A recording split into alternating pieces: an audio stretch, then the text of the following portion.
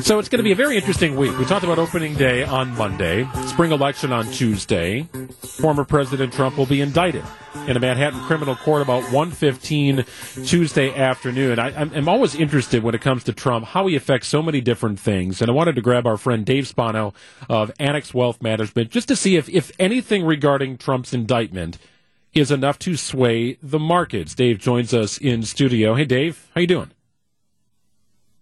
Good. Thanks for having me. Yeah, so the Trump news is, I think, what we expected, but it's certainly nowhere near done. I do wonder, from your perspective, historically, when Trump is in the news and there's something politically charged attached to whatever he's doing, is there a common market reaction?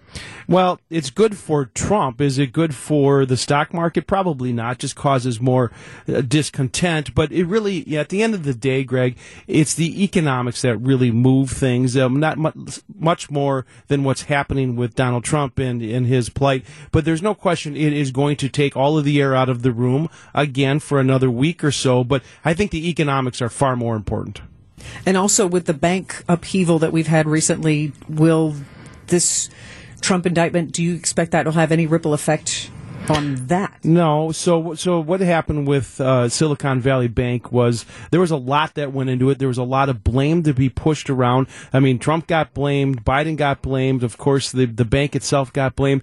But at the end of the day, the Federal Reserve, which is not only in charge of trying to keep inflation down by raising rates, one of the things they are also in charge of is the banking system. So they can have this thing called the discount window where the banks can go and get money. So it sure looks like the banks are starting to solidify. I hope that's the case. I know that I went through 08 and 09 just like everybody else did, and that was certainly caused some PTSD for people thinking about going back to 08 and 09, where we had these cascading failures of financial institutions. We'd come into the studios on Saturday morning and talk about the banks that failed. We don't see that it's we don't see that is happening. We believe that the banks are in much better financial position. That doesn't mean that you can't have a one-off or a number of banks that could have trouble because how they manage their financial statements. And that's really what happened with SVB, Silicon Valley Bank. I mean, there's so many varied opinions right now, Dave, too, about where the markets are going. And some people think there's another big collapse that's going to happen, leading us right into a recession. Some people think we're already in a recession. Mm-hmm. Some people think it's sort of a blip on the radar. Where do you stand with how you view everything that's happened over the last year or so? Well, it certainly looks like the economy is for sure slowing down. Now, we got a great report the other day that showed GDP was 2.6%. Well, obviously that's positive.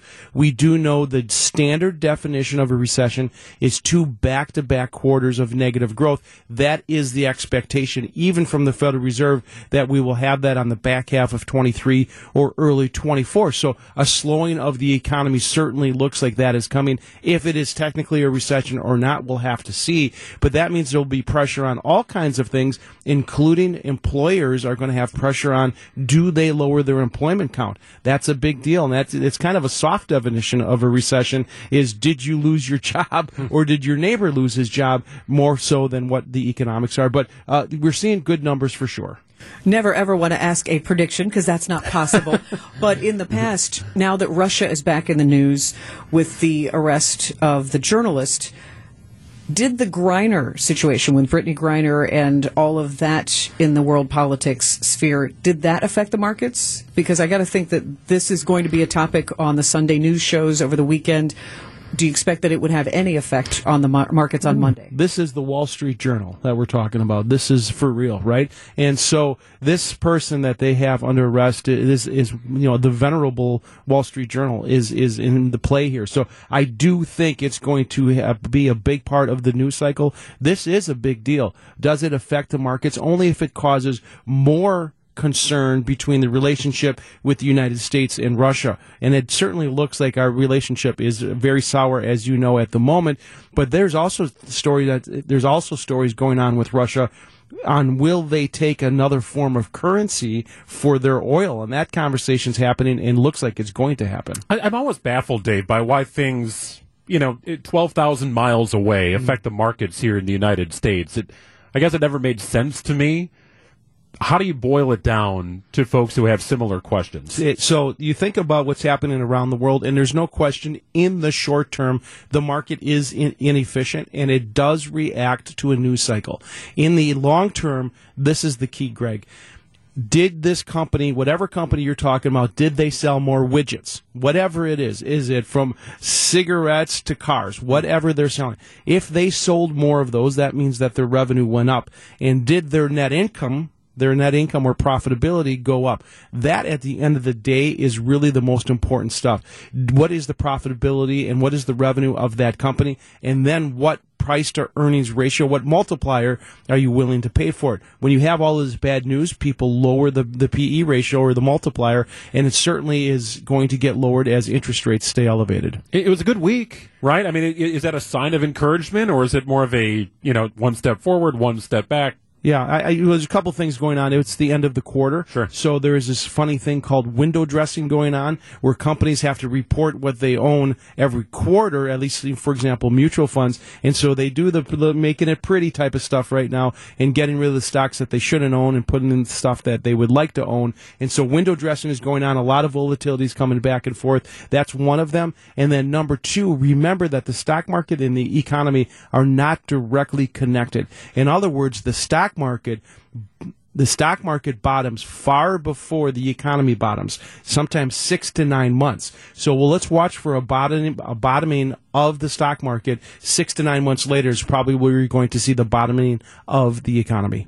Dave Spano of Annex Wealth Management, you are so knowledgeable, and I really enjoy hearing you and giving this good perspective. Obviously, it's not all good news, though, and I never expect a prediction. How about something good, though? What's some good news you can share that either you've enjoyed from the past 3 months, or maybe a baseball prediction? Okay, there we go. It's exactly what's going to be my answer. Okay, baseball has started, right? On Monday, we've got opening day here in Milwaukee. That's exciting. Spring is started. And by the way, when those things happen, people feel better. And when that happens, people can think about going out and spending money. That is good for the economy. And so you'll often see that, the quarters that are really good are the fourth quarter and the first quarter, because they're reporting what happened during the summer. So as people go out and move around and spend, that is a good thing. But there's certainly no shortage of negative news that we can focus on. The positive news is, let's talk about, it's springtime, baseball has started, and let's be positive. Yeah, sales of Miller Lite will be brisk over the weekend. There's no doubt about that. It's Money Talk every Saturday morning here on WTMJ. Dave Spano, President, CEO, and host, the finely dressed Dave Spano, here on a Friday afternoon. Thanks, Dave. Thank you, Greg and Sandy.